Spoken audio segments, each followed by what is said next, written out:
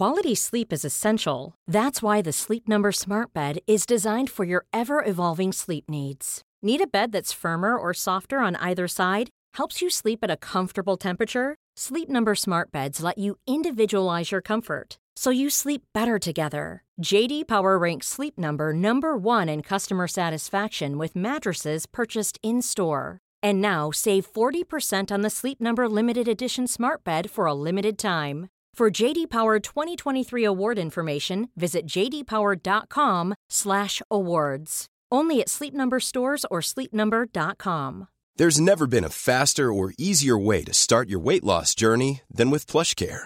PlushCare accepts most insurance plans and gives you online access to board-certified physicians who can prescribe FDA-approved weight loss medications like Wegovy and Zepbound for those who qualify. Take charge of your health and speak with a board-certified physician about a weight loss plan that's right for you. Get started today at plushcare.com/weight loss. That's plushcare.com/weight loss. plushcare.com/weight loss.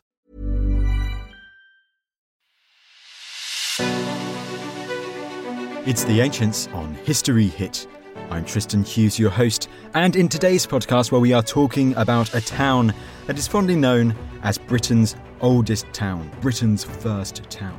And this is Colchester. Now, Colchester has some extraordinary ancient history. We've got archaeology from the Bronze Age. We've got remains from the Iron Age, especially the late Iron Age. You have the ditches, the earthworks, what remains of what were once monumental dike systems. You have the remains of Boudica's destruction of this town in 60 AD. And to talk through Colchester's ancient history, I was delighted to head up to that town a few weeks back and to interview Frank Hargrave. Frank is the head manager, he is the head honcho at the Colchester and Ipswich Museum. He knows a lot about the archaeology, especially the ancient archaeology discovered in that part of the island. And he is also an expert in particular on late Iron Age ritual and religion. So without further ado, here's Frank to talk all about Britain's first town. Frank, it's wonderful to have you on the podcast. Wonderful for me, thank you. I mean, it's lovely to be here and actually talking to you in person after such a long period of Zoom interviews. And we are talking about this incredible topic, ancient Colchester. And Frank, can we say that this is the oldest town in Britain? Yes, absolutely, of course we can. People tend to focus a little bit too much, I think, on a reference that was made by Pliny the Elder in around about AD 77, I think. And that actually refers to Camalodunum, to Roman Colchester, as a town. And that's the first reference to a town, or so we thought.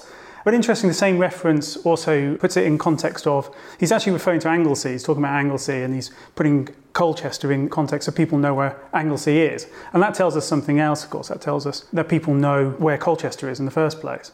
So that's interesting, it shows it's potentially an important place. But subsequently, London, as if they haven't got enough to boast about, are now claiming that London is the first place to be mentioned in a Roman kind of reference.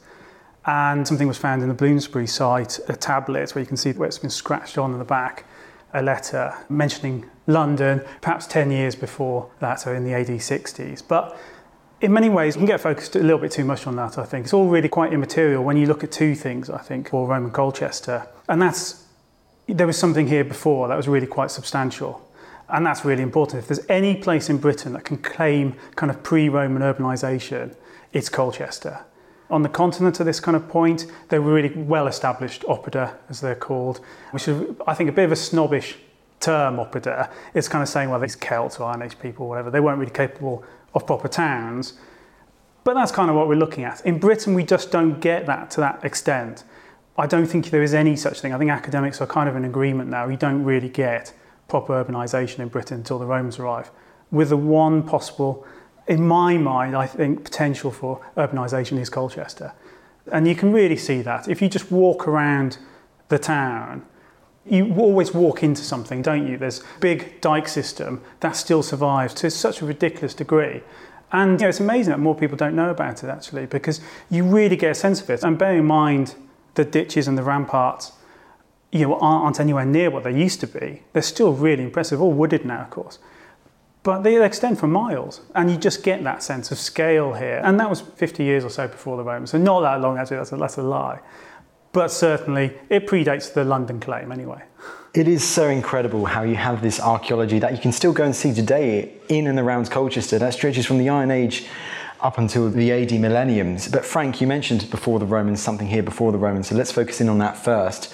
What time periods are we talking about for the earliest archaeology that we've discovered in this area? Well, I mean, yeah, it's a good point actually, because you can get a bit carried away about talking about pre-Roman urbanisation, pre-Roman activity in a site like Colchester, because we are talking about a short period of time. That's very true for Britain generally in terms of things like religious practices and perhaps trade and other kind of activity. A lot seems to happen in the kind of decades just before, let's say, Caesar's invasion of Britain and up until the conquest itself. It's almost like the Romans, their presence on the continent was catalysing a lot of activity in Britain at that time, both for the better perhaps, but also for the worse as well in terms of kind of intertribal warfare and things like that. But certainly we have evidence in Colchester of activity around a place called Sheepen, which seems to be the centre actually for kind of economy, for trade and manufacture, possibly as early as the Bronze Age, but you probably wouldn't look at it like that. Certainly at the late Iron Age, where there's evidence of coin manufacture and things like that at Sheepen. And that's about half a mile outside of the modern town now. And in the Roman period, it carries on as a kind of site of manufacture and trade and that kind of activity. Because Frank, you and your team, you do have some remarkable archaeology dating to the Bronze Age in the Colchester Museum. Oh, absolutely. I mean, the most obvious one is, of course, the Sheepen Cauldron. And you're right, it comes from that area. And that's why it's an interesting link that happens to be found there. Of course, Sheepen is very close to the river, so there is that potential contact there. River, both in the Bronze Age and in the Iron Age, rivers generally and all kind of watery areas had a ritual link, but also, of course, a practical one as well in terms of transport and different things. But the cauldron is wonderful. I mean, you do get a fair few of them in Ireland. They're much more common, interestingly. But in Britain, you get them from the Middle Bronze Age, I'd say, Late Bronze Age, and a few in the Iron Age too, but they seem to drop off in use in the Iron Age. But the use is very similar to the kind of activity you'd see right the way through that period of, 2,000-3,000 years. It was an excuse for people to gather for these great feasts, and the cauldrons really kind of represent that. You can imagine them boiling, would you believe, large quantities of meat perhaps, but potentially also for storing mead and different things and sharing that out. And so they're real focus points within these kind of feasts that would have been perhaps 2, 3, 4 times a year, associated with kind of events in the agricultural calendar most probably.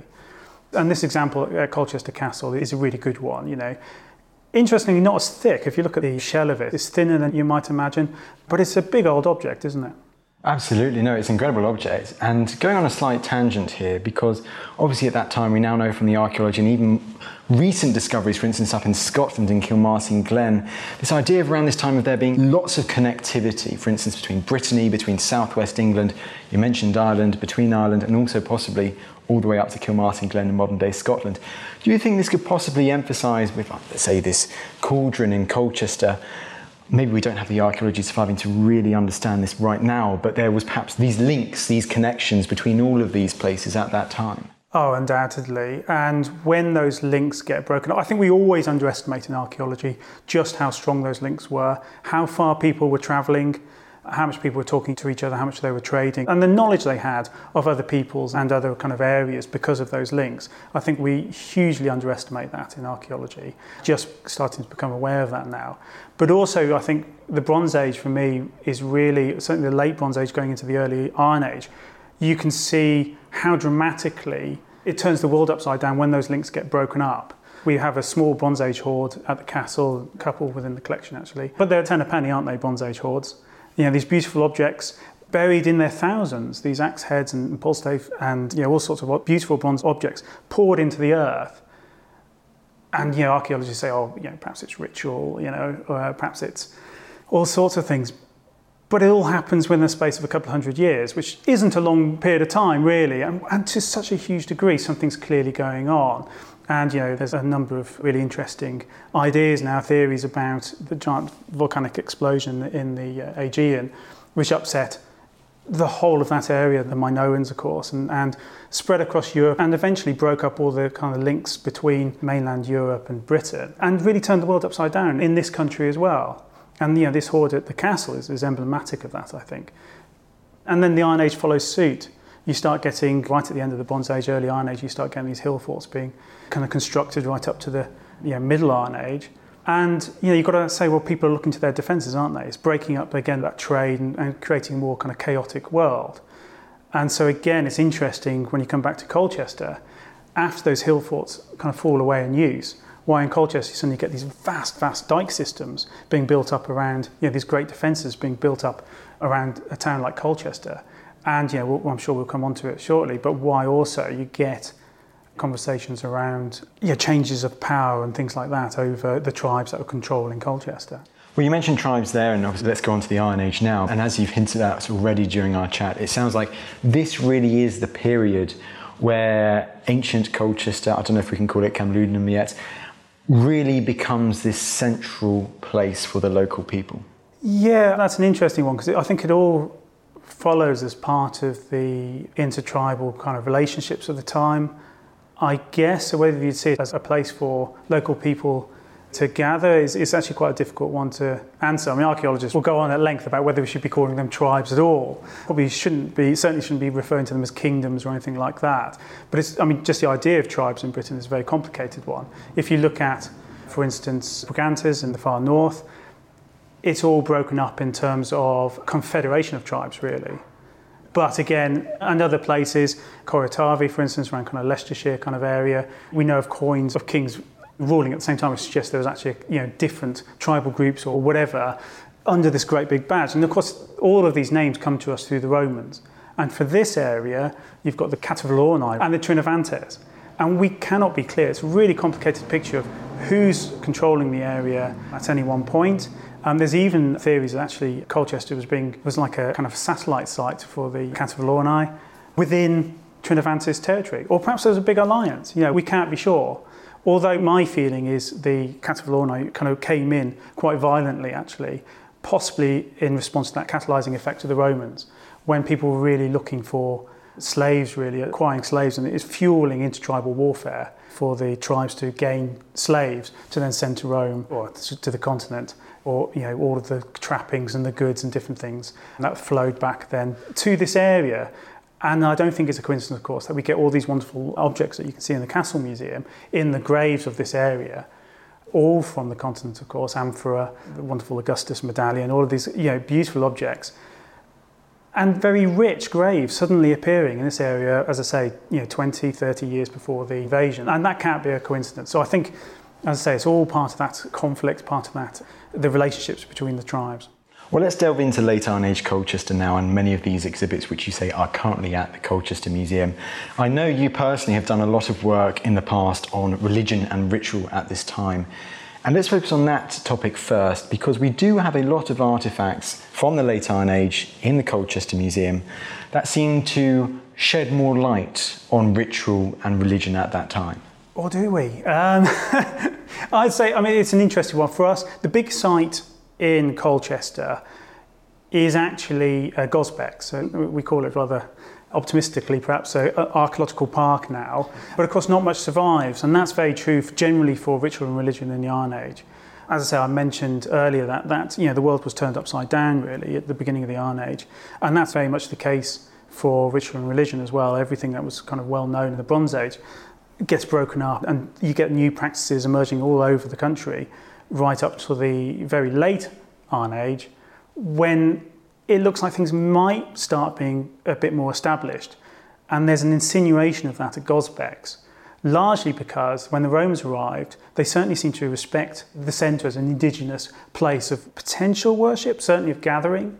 And they installed this vast theatre, one of the biggest in Britain, connected to a very large temple complex and some baths there as well. And that's a model that you do see on the continent, but nowhere else in Britain.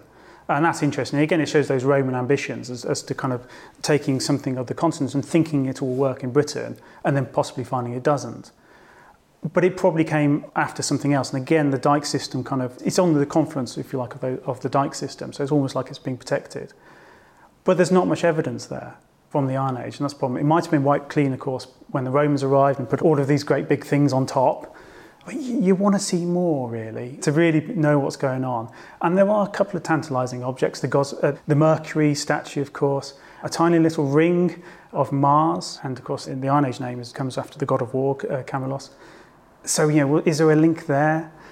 So there's these tantalising kind of hints, and under the temple complex itself, there was something very big there from the Iron Age. But again, the Iron Age ritual sites, they weren't well developed, weren't built up. They didn't have big temples and things like that. They were more open air sites.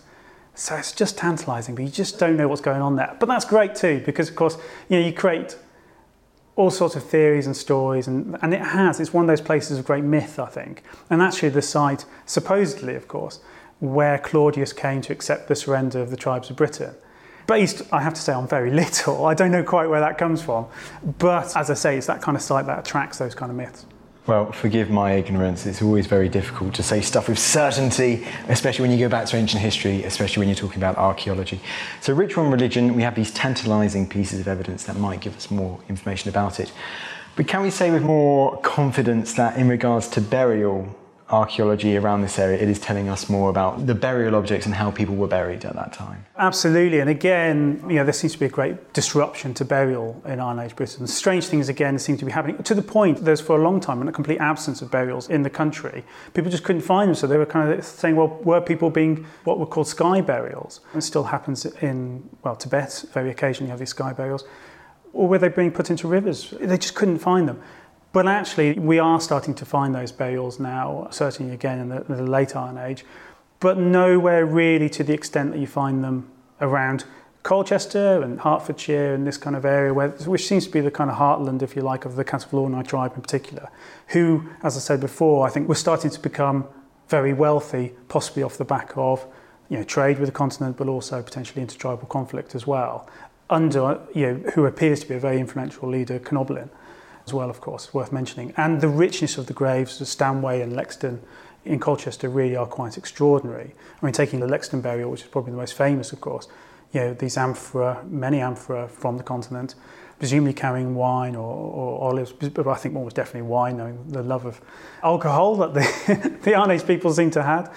But also a folding stool seemed to have been in there, which is emblematic potentially of Roman generals used to carry them on with the battlefield. So again, possibly a diplomatic gift of some kind. This wonderful griffin head, beautifully carved, of boars, again, boar figurines, which are quite common again on the continent, but also to a certain extent in Britain. Chainmail, which is quite rare in Britain. You seem to imagine these kind of warriors, many of whom would have had chainmail and helmets and all this thing, but that doesn't appear in the archaeological records very often in Britain at all. And actually that symbol, if you like, of the warriors with no clothes on charging into battle, there might actually be a bit of truth to that, to be honest. There doesn't seem to be an awful lot of evidence other than kind of shields and different things. So incredibly rich burials in this particular kind of area, as I say. I mean, I must admit, one of the artifacts at the museum which I love the most are, and you mentioned them in passing just now, are those animal figurines from the Lexden burial, because when you have a look at those in the case, they're just so stunning. They are beautiful to look at. Yeah, and with a lot of these things, it's quite hard to know what they would have represented to the Iron Age peoples, if you like. And again, it goes back to your point earlier about that kind of contact with the continent, how much they were talking to people and how much they kind of recognised foreign symbols, if you like. For instance, I mean, the griffin, particularly, that probably, there was no indigenous kind of idea of that. But we don't know an awful lot about their iconography, for instance. It was almost definitely in wood. There's very little surviving in stone or anything like that. So again, we don't really know what symbols they look to. You start getting coins in Britain from about 50 BC. And again, the Canoblin coins are everywhere where you get coins in Britain. Again, influential, it's a sign of his influence, really. And Iron Age coins are beautiful. I don't know if you ever had a chance to really kind of look, but really, really quite stunning.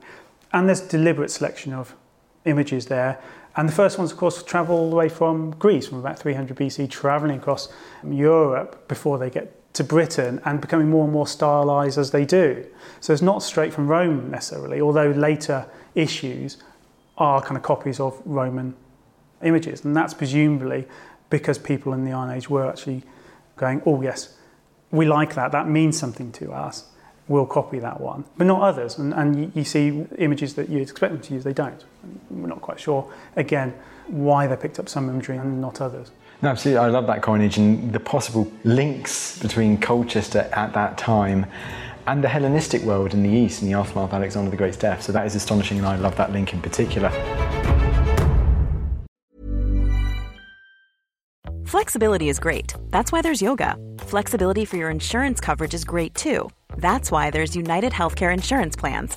Underwritten by Golden Rule Insurance Company, United Healthcare Insurance Plans offer flexible, budget-friendly coverage for medical, vision, dental, and more.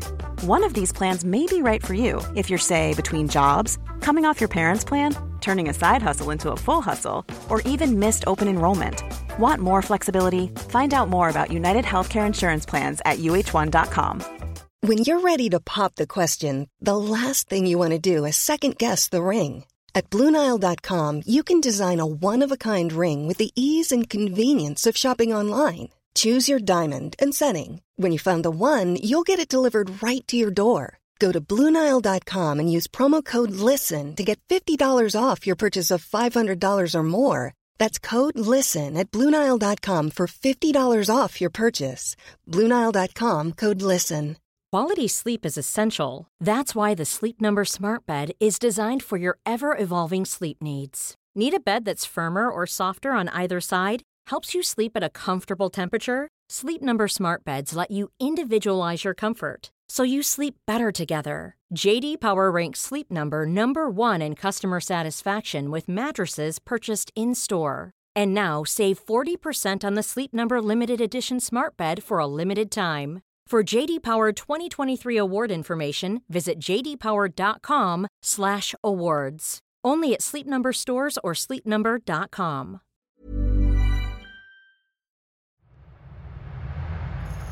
What caused the anarchy? How did medieval migrants shape the language I'm speaking right now? Who won the 100 Years' War? Could England's lost patron saint be buried under a tennis court in Suffolk? How did England's last medieval king end up under a car park? And were the Dark Ages really all that dark? I'm Dr. Kat Jarman. And I'm Matt Lewis. On Gone Medieval, we'll uncover the most exciting and unexpected stories about the Middle Ages, hearing from the best and brightest minds. We will disentangle fact from fiction, bring you the latest discoveries, and reveal how the so-called Dark Ages laid the foundations for much of the world we're living in today. Subscribe to Gone Medieval from History Hit, wherever you get your podcasts.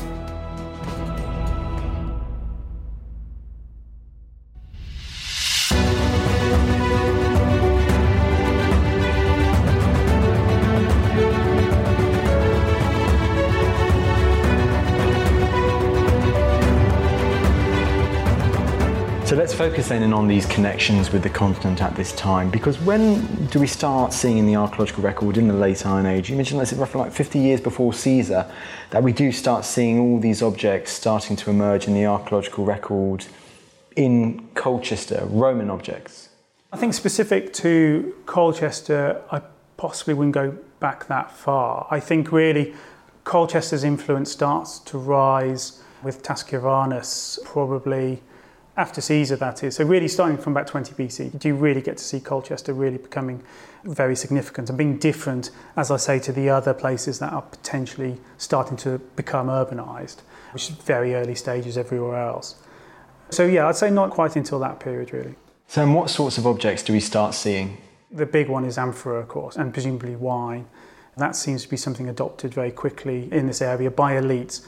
And that all goes back to, like the sheep and cauldron really, it's the opportunity for warlords, for the archetypal big man, you know, to gather people, to feed them, to give them alcohol, and to have those big feasts. That was the opportunity for people looking for marriages, people looking to build alliances, all sorts of things. And you can imagine that, you know, I mentioned about urbanisation in an area like this, but even Colchester was, to be fair, a really very dispersed settlement.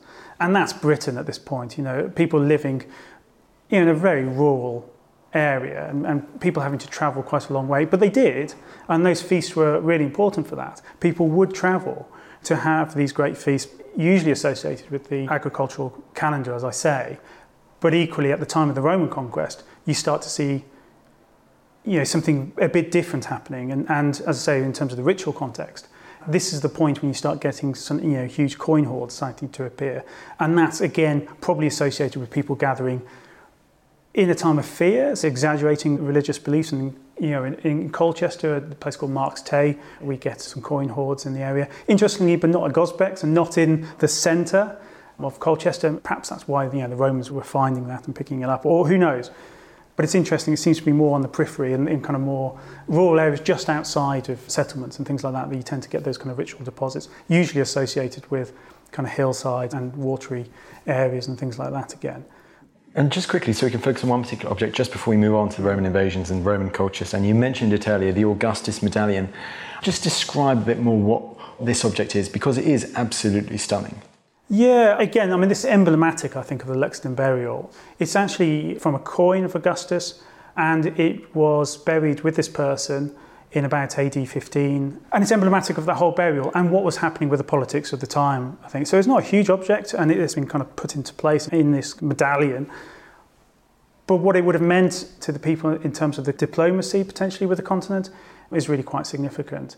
There's actually links with Britons even actually being in Rome at this time, and the exchange of hostages, for example, which in the Roman world, as you've said many times on the Ancients, is very different to our idea of a hostage. These were people who would have been brought up as Romans, and then they kind of come back to the society as, almost plants of the Romans, having become Romanized in many ways. And that probably was happening in Britain before the conquest, almost definitely. Sometimes it works, sometimes it doesn't work. And in that regard, we keep on that hostages idea now, because we do also see these infamous artefacts, also slave chains dating to this time in Colchester. Yeah, absolutely. It's obviously a very sad symbol. Slavery in Britain was here, long before the Romans, but I think we suspect that the presence of the Roman Empire on the doorstep, if you like, accelerated the process an awful lot. And we see that sadly reflected in kind of much later colonial examples where societies, unfortunately, are completely bowled over by the presence of an empire, if you like, driven by slavery.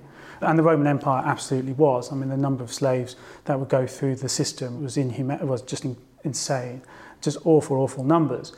And to fuel that, obviously the slaves had to come from somewhere, and constantly. And, there would have been, sadly, people in this country seeing that as an opportunity, and that would have itself, as well as generating those numbers, that would have fueled intertribal warfare undoubtedly. And those slave chains there in the museum are emblematic of that. So you've highlighted already how Colchester, at the time of the Claudian invasion, AD 43, it was a very important centre for the Britons, and they said it's where, around here, maybe not in Gosbex, but it's around here that Claudius accepts the surrenders of the British chiefs. And after that, Frank, we see Colchester, Iron Age Colchester, it transforms when it becomes a Roman version of Colchester. Yeah, absolutely. I mean, it's easy to get carried away with how amazing the archaeology of Iron Age Colchester is, and it is.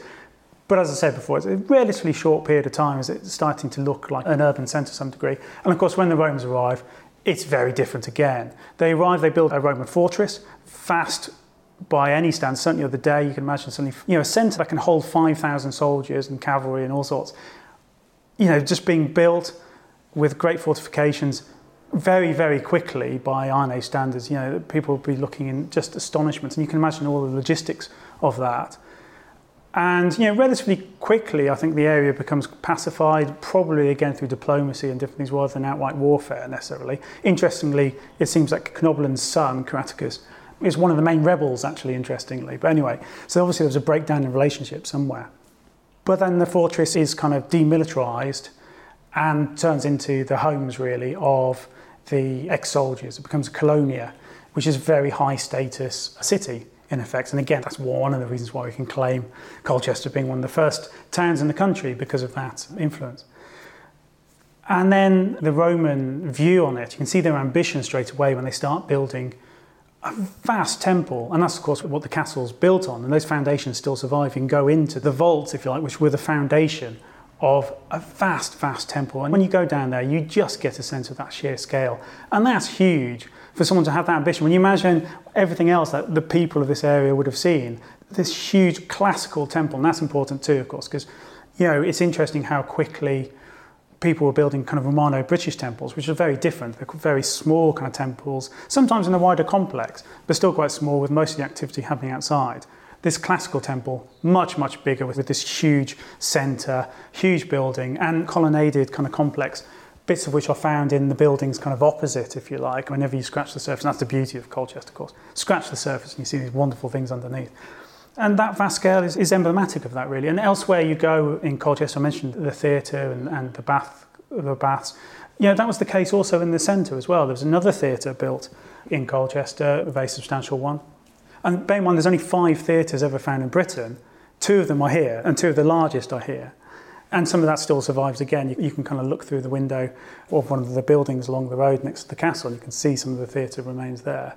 And of course the Roman circus, the only Roman circus ever found in Britain. And that can see 8,000 people. And again, we talk 8,000 people doesn't sound, to modern ears, a huge number of people. But again, in the classical world, that's vast, particularly for Britain, with a population potentially at this time, somewhere between 1 million and 2 million people. 8,000 people in one place in the southeast is vast. It is, absolutely. And when you mean circus in ancient history, is it different to what we mean circus today, or what do you mean by circus? Oh yes, of course, yeah. I mean, we're talking Ben-Hur, we're talking a racetrack for chariots that raced around. And again, we don't know too much about the story, I would say, in Colchester in terms of written records and things like that. But when you look at, for instance, Constantinople a few centuries later, there's all sorts. There's the blues and the reds, I think. Also greens and the blue, I forget. But, the whole riots. The Nika riots, I'm thinking, particularly, were caused by this. They became almost like tribes, didn't they, of supporters. So you can see how impassioned people could become with racing in that case, but also how important this kind of entertainment was in terms of the theatres. And the Gosbecks, the theatre in this temple complex, is important in terms of the religious aspects there as well, because the theatre would have had a role with the imperial cult, for instance. Absolutely. I think there's another case of Pompeii, isn't there, like in the 1st century, where you have these 2 teams and it comes to blows at the end, once again emphasising your point of how important entertainment buildings were. So you mentioned that incredible monumental building, the Temple of Claudius. But Frank, that temple doesn't stay standing for very long, does it?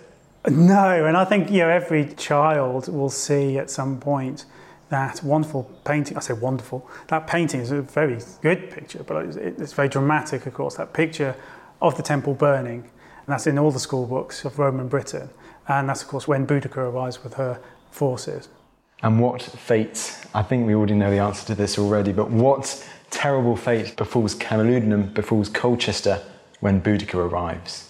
Yeah, I mean, the sources tell us about 120,000 warriors were raised from the area, from the Iceni or Iceni heartlands, together with Trinovantes, interestingly. I mean, that's probably a vastly inflated number, but lots, I think it's fair to say, just descend on Colchester and burn it to the ground. And we see that so viscerally in the archaeological record, like nowhere else. Archaeologists often try and patch a story that emerges in the history to the archaeological record, and very seldom do you find it neatly working. You try and it makes for a good story, but you often don't. Here it is absolutely the case. You put a spade in the ground and you'll find a charcoal layer from the burning of Colchester, and it's vast. And again, in the museum you can see those quite poignant in a way. For instance, a gridiron from someone who probably was cooking just the night before the attack, and that's what kind of melted. And stone and tiles and all sorts of material just kind of melted and charcoaled and blackened by something that would have been pretty cataclysmic for the people here.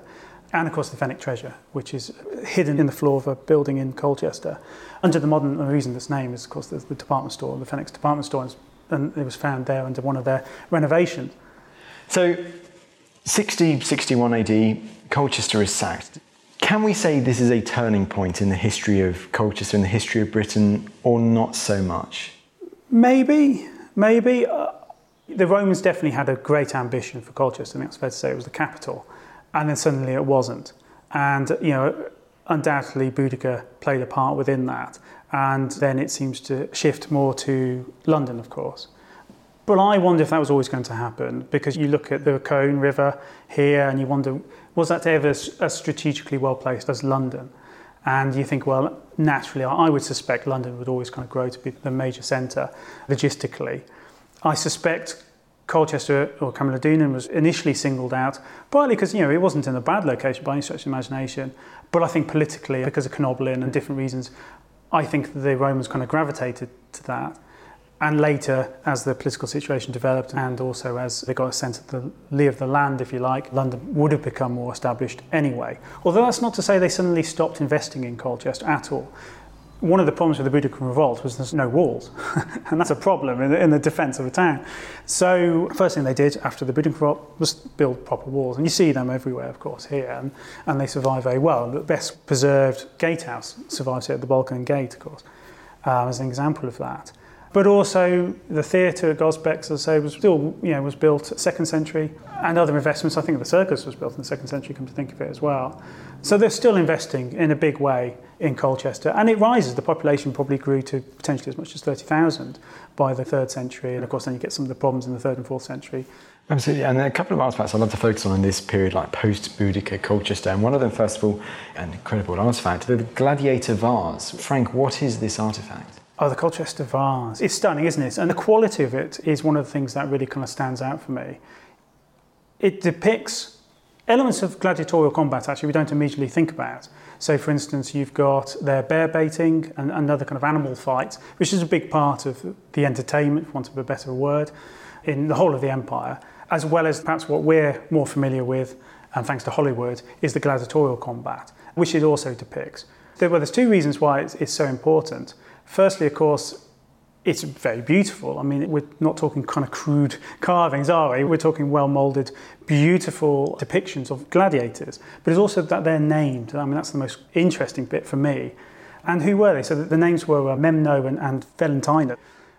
And you might start thinking, well, who were they? Were they some of the best-known gladiators at this point in time? Again, Colchester, we're talking mid-2nd century. So it's still a major town, would have been known throughout the province. Were these some of the leading names of the time? Because gladiators had this interesting relationship where they were both despised but at the same time elevated. A very odd kind of situation. And to have their names is wonderful. And there's a secutor, which is the gladiators with a sword, helmet and shield, fighting a Vitarius, and they're the ones with the net and the shield. The Vitarius is the chap who's holding his finger up, not in the way that sounds on this podcast, but actually in surrender. And that was a recognised symbol for that.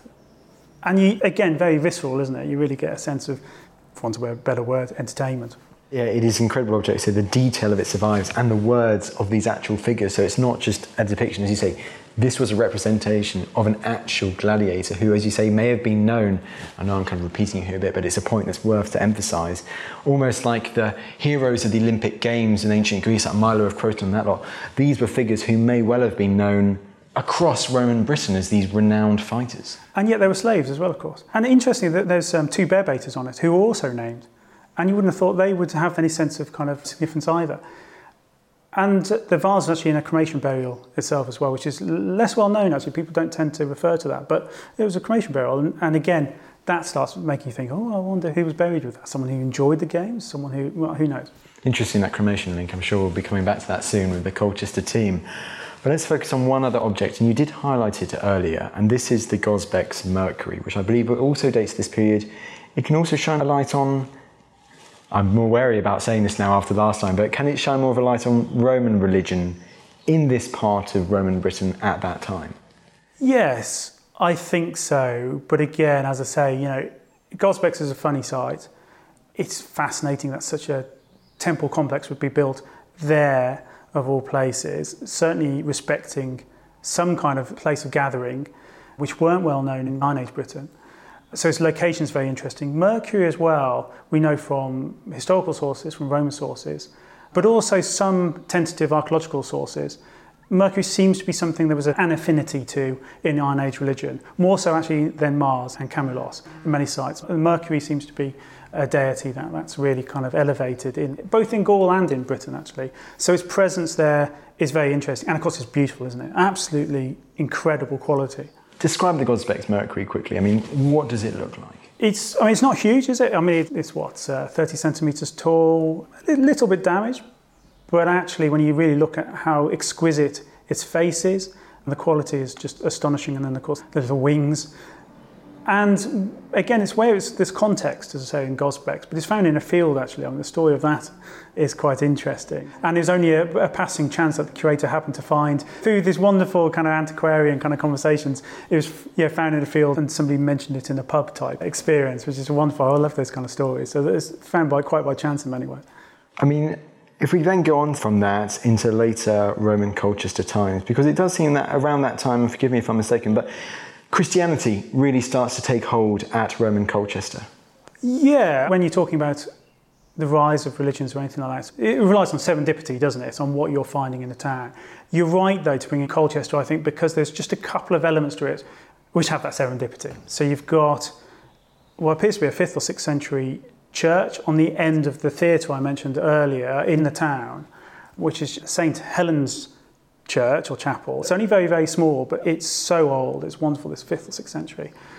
And that's built out of literally the foundations of part of the theatre, using obviously what was the remnants of that in post-Roman Britain. So there's this wonderful kind of structure there. And of course, what we like to claim is the earliest church in Britain, just outside the police station here near Butt Road. And that's fascinating. It looks like a Mithraeum, and actually many people will say, well, I think it's probably a Mithraeum, that's just been called a church.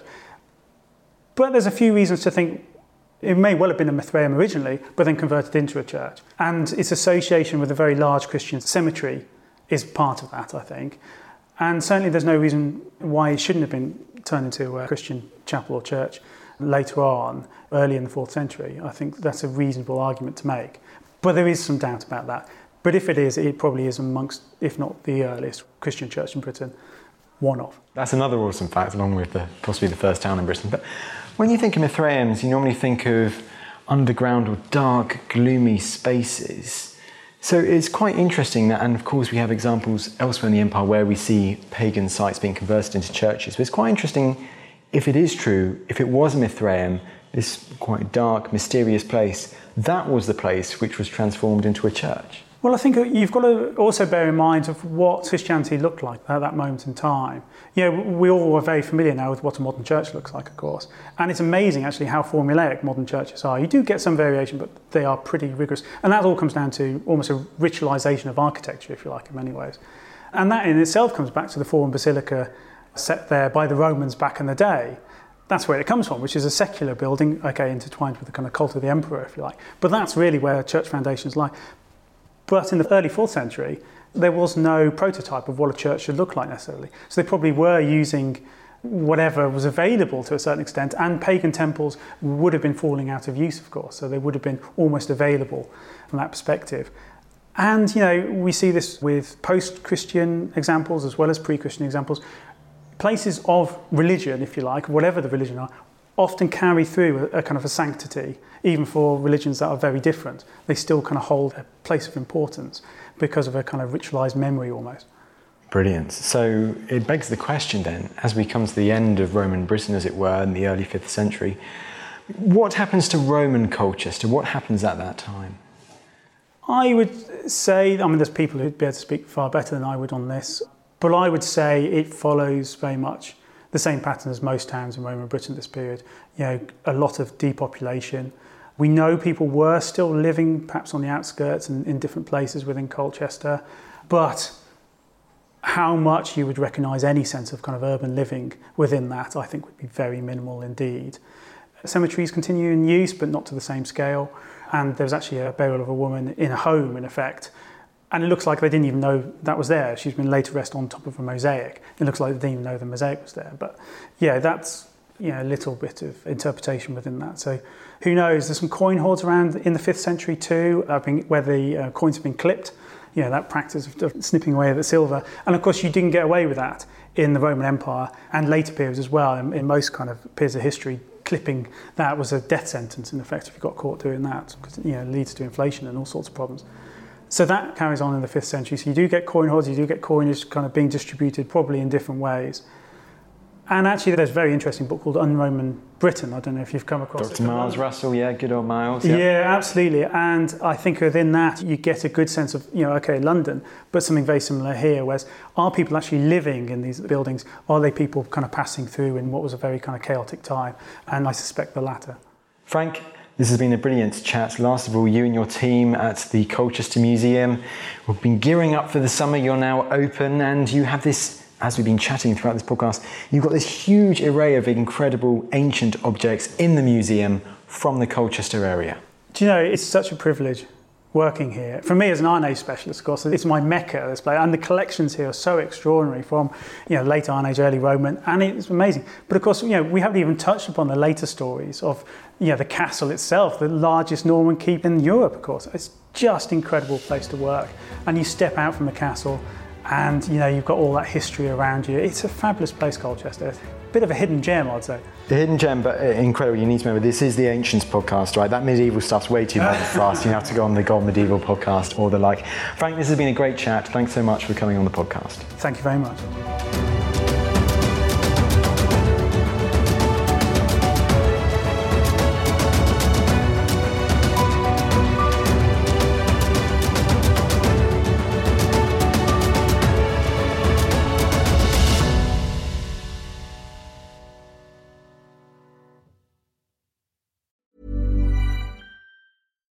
Here's a cool fact.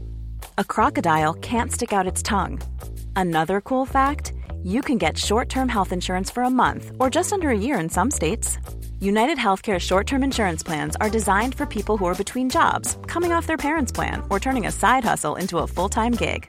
Underwritten by Golden Rule Insurance Company, they offer flexible, budget-friendly coverage with access to a nationwide network of doctors and hospitals. Get more cool facts about United Healthcare short-term plans at uh1.com. Planning for your next trip?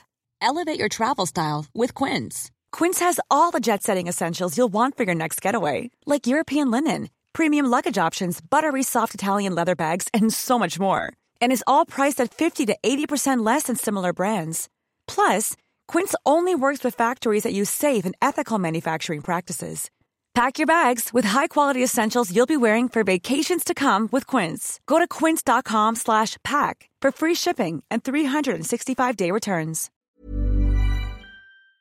Thank you for listening to this episode of The Ancients. Please follow this show wherever you get your podcasts. It really helps us and you'll be doing us a big favour. Don't forget, you can also listen to all of these podcasts ad-free and watch hundreds of documentaries when you subscribe at historyhit.com/subscribe. As a special gift, you can also get your first 3 months for just £1 a month when you use code ANCIENTS at checkout.